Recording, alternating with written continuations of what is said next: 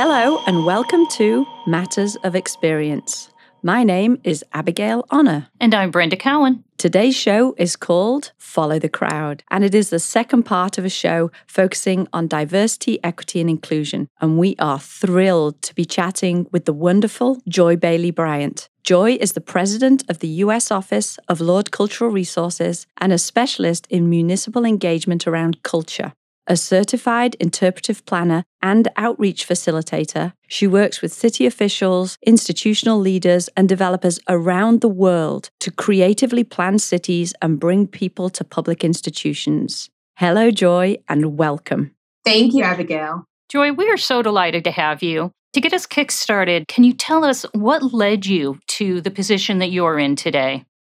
I worked for years in public relations. And then I found my way to a wonderful program at American University in arts management.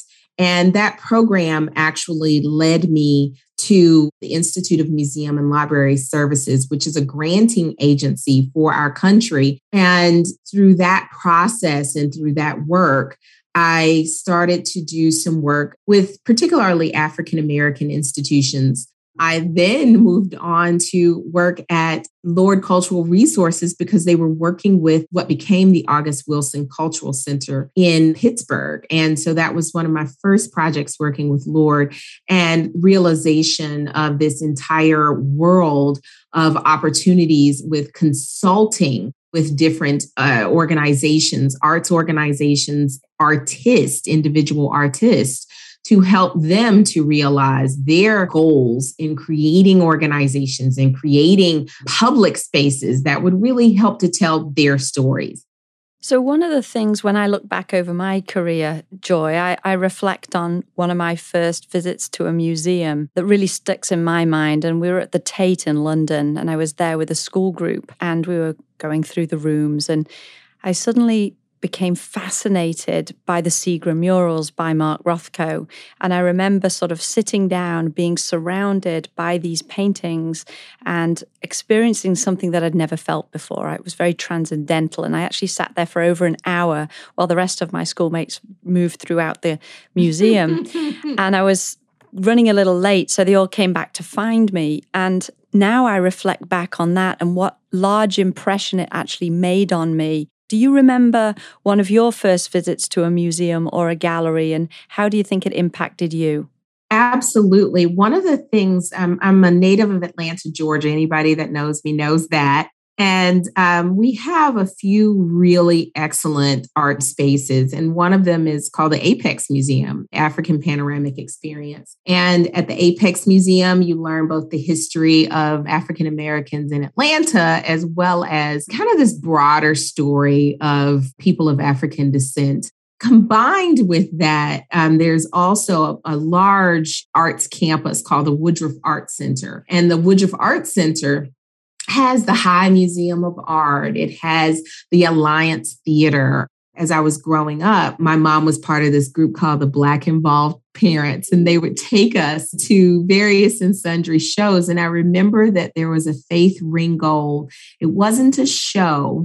And this is so interesting because there's a Faith Ringgold show at the new museum that just closed here in New York. It's incredible. That there was a storytelling experience.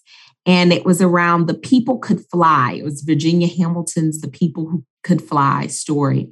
And Faith Ringgold had done the illustrations for it. And the paintings, the pictures that the book showed were just so vivid and so imaginative. It captured me. It captured my imagination. I wanted to see where it went. I wanted to know where it came from. I wanted to read more of the stories. I was a voracious reader, but that was the first time I had been captivated, not just by words, but by pictures as well. And I heard Faith Ringgold give this talk, and she was talking about the way she draws flat. And that also, I didn't know that was what she called it, but that's also what really, I said, oh my gosh, I can, this it doesn't have to be, real photorealism, like 3-dimensional. You can have flat images and still depict a story and really still captivate people. That was one of my first experiences. And it was just such a full circle moment for me. We went to the show and I was able to take my 5-year-old daughter, my 7-year-old son, and they so enjoyed, they enjoyed the images, the quilts, of course, but what they really enjoyed was sitting down with the books, just like I did all those years ago. It was just such a wonderful experience for me. What a delight to hear you talk about the Faith Ringgold show, which I was fortunate to just go see before it closed with my daughter. Yes. Yes. Oh, and Faith Ringgold was an early point of entry for me too in my career. And I grew up in a context where, museums were not for people like my family. They were for people who were well educated. They were for people who were wealthy. And it wasn't until I was out on my own when I started actively going to museums, really for the first time. My question for you, Joy, is in your work, what is it that we should be aiming for when we create truly inclusive and welcoming? I like the word welcoming because I think that's really what this is about. What are we aiming for to create welcoming experiences where everyone can feel like they belong? You're right. So many people do not think that museums are for them.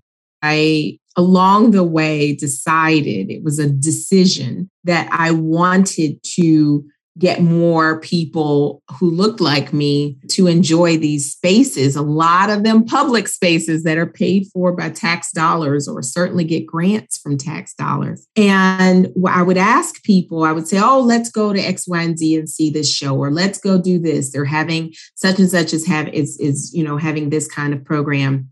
Oh, well, I don't have anything to wear. It's the first thing you probably hear, because there is this thought that you have to have a special attire on. You have to be a part of this particular crowd.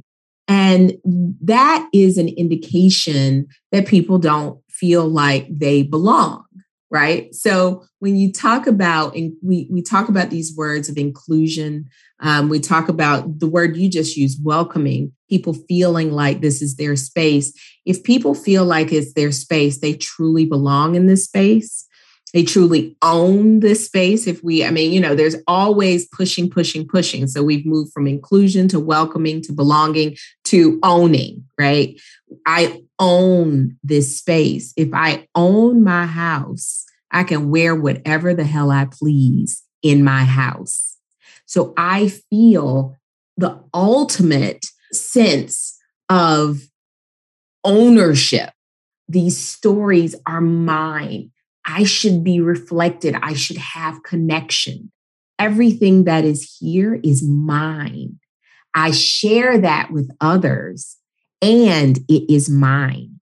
So I think it's really pushing ourselves to get to the space of ownership, everyone having ownership.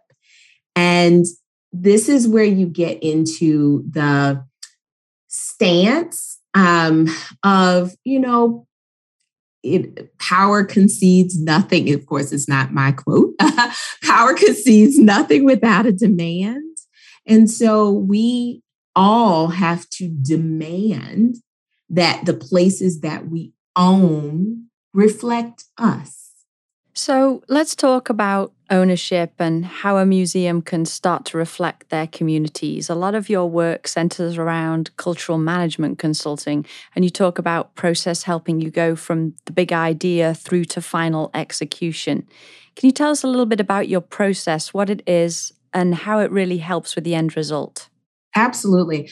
One of the things I'm super proud of is being able to work with people who have amazing ideas. Sometimes they have great collections. Sometimes they just have really compelling stories, and helping them to really think through in a methodical way what that can mean for their communities. And I define communities in two ways. The first is your kind of communities of practice. So those are your affinity groups, people who are naturally attracted to you. If you were to take something like a collection of toothbrushes, for example, you might make a safe assumption that there might be a dental community that is interested in a collection of toothbrushes. But there's also, if you have a collection of toothbrushes and you're located, for example, in Prince George's County, Maryland, then you want to know the people in the communities of your geography, right? So you've got your communities of practice. So people who are in the dental practice, who I'm assuming would be interested in this collection of toothbrushes. And then you've got a second community, that other community of your geography, right? So people who are walking around right outside your doors. These are the people who are going to come to your after school programs. These are the people who are going to come to your weekly toddler times. These are the people who are going to be your most frequent visitors because you're accessible to them. So the important part is you got to make yourself accessible for them. So the first part of what we do when we're figuring out this process is really to understand who those communities are. So when we are identifying your communities of practice and your geographic communities, really taking a methodical approach to looking at that and examining that.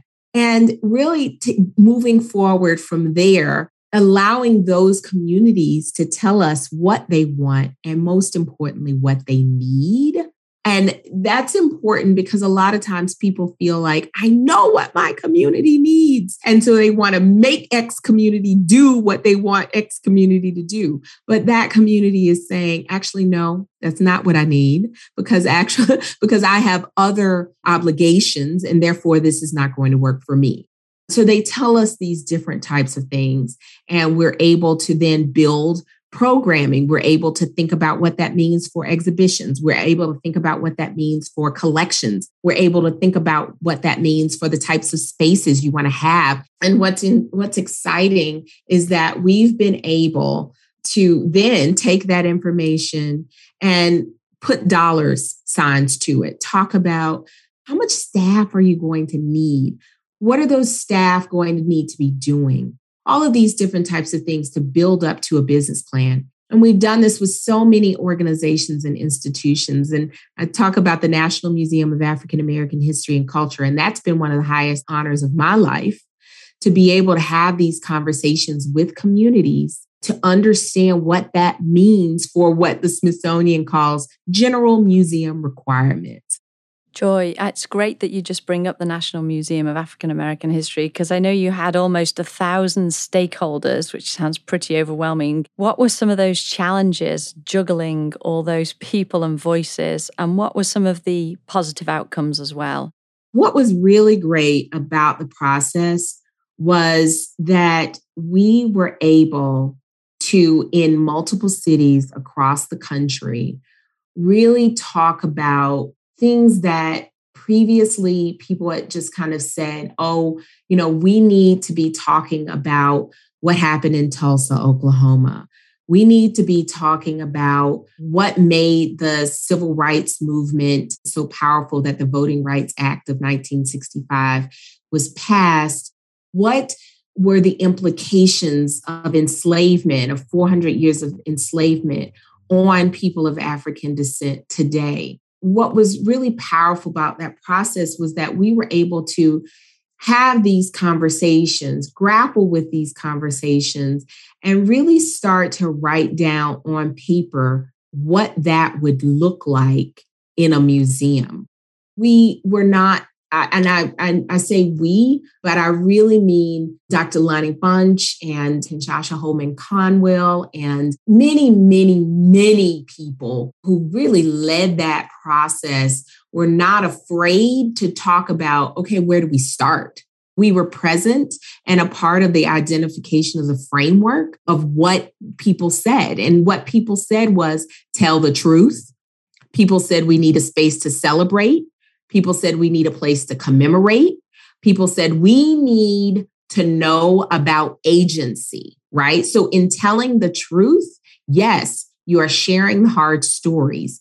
And in sharing the hard stories, we want to talk about the agency that people of African descent used in a lot of times being super active in freeing ourselves. And so that was a really great opportunity. I think when we think about what was hard was exactly what I said. Where do you start? and making sure that you're not daunted by the fear that you are not going to tell the right story. And the understanding that the process is iterative, meaning that over the years, the stories can change and that the museum can change with those stories. Something that's a definite takeaway from all of this is the need for museums to be highly descriptive about their communities and the persons that they're speaking with. I'm curious, you use the term, Joy, follow the crowd in your work. Yes. Tell them, what do you mean? What do you mean by that? So it's actually quite simple. Where are the people that you want to speak to? So when I talk about the communities of practice and your geographic communities, there are watering holes. We have a client that's using that term a lot.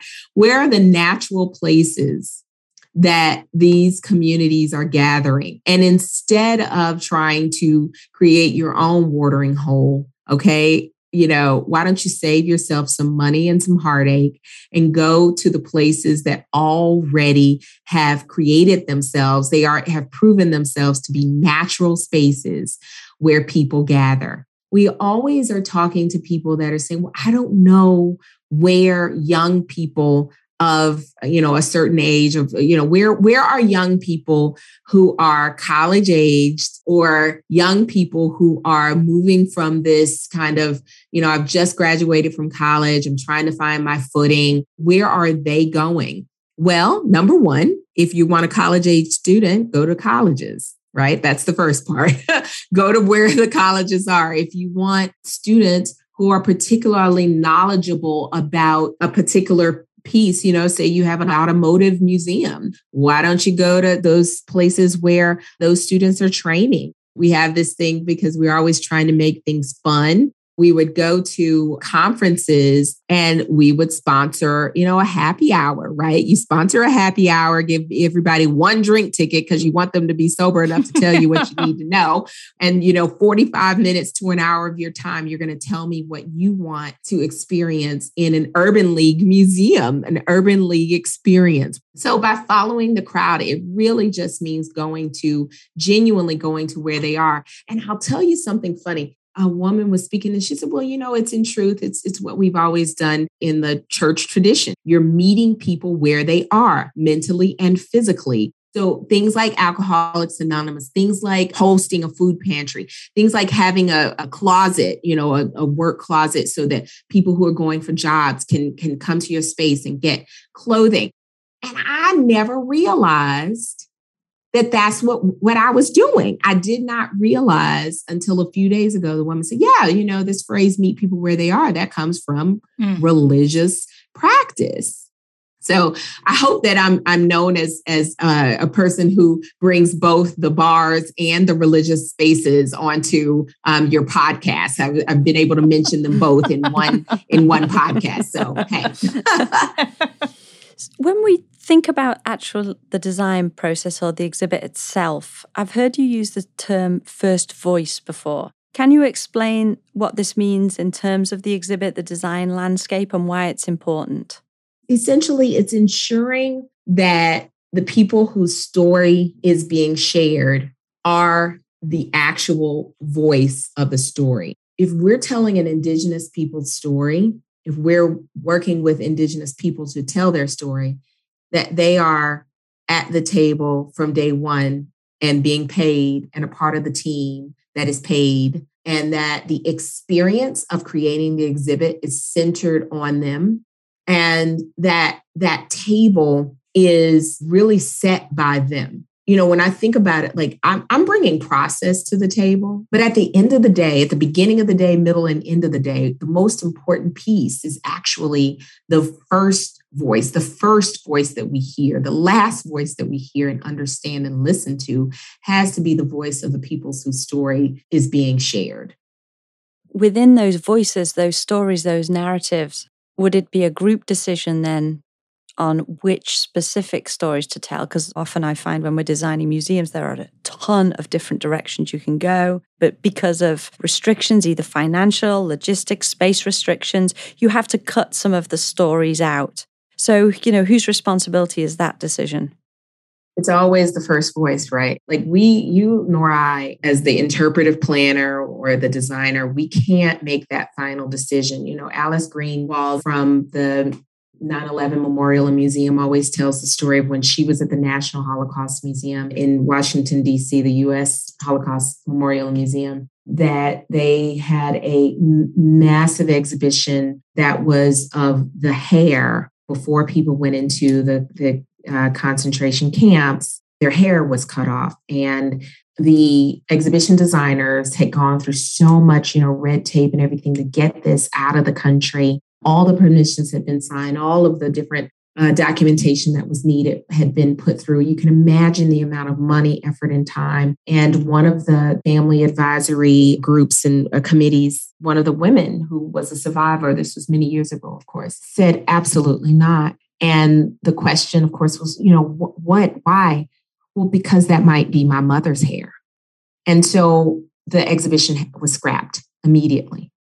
And the story there, that's an extreme story because it illustrates the importance of making sure that at the end of the day, if it is truly the first voice, then that is the last voice that has to be heard before it goes up.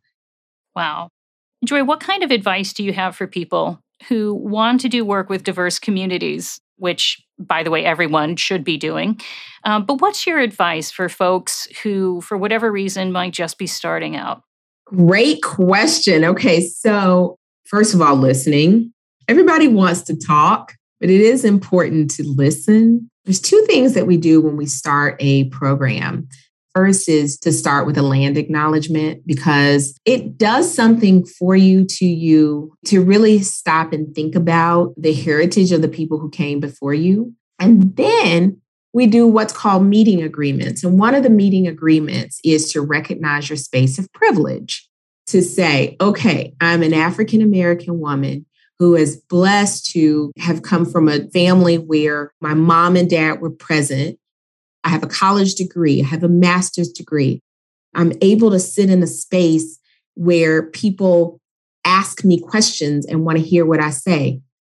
It is imperative of me to be quiet and listen when people who don't walk into the room with the privilege that I just expressed, listen when they speak, because maybe they won't be in the spaces that I am in tomorrow. And maybe I'll have the opportunity to say, hey, I was just in this room with X person. Why don't we invite them in to speak so that we can hear their stories first voice? I'm listening to you talk about first voice, and a translation for me is thinking about the work that I do as a professor. And where I teach, my students are very, very diverse. And when I say diversity among my students, it's race, ethnicity, their identity, socioeconomic status. It runs the gamut. I'm endlessly in a position to have to be keenly aware that not everybody is like me. Everybody brings different perspectives, backgrounds, life experiences. And I'll tell you something, if I ever lose sight of that, I've got about, 40 young people who are very eager to correct me and make sure that I am back on course. That. Oh boy, it's a real privilege. And it's really good exercise for me, God's honest. And I've got to tell you, there's never room for presumptions or assumptions. Joy, how do all of us continue to exercise this kind of inclusivity in our work, whatever that form might be? I think, Brenda, it's questioning ourselves and allowing ourselves to be questioned.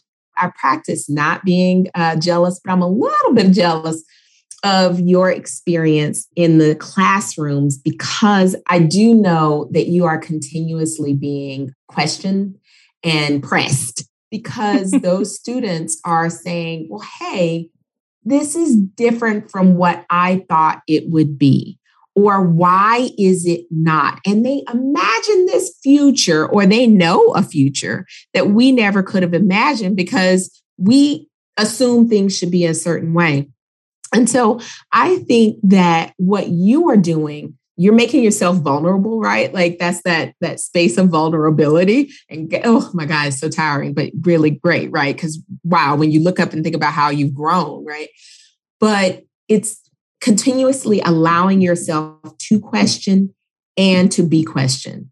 Yeah, I completely agree with you, Joy. I think too many of us are happy within the safety of the environment we know and enjoy familiarity.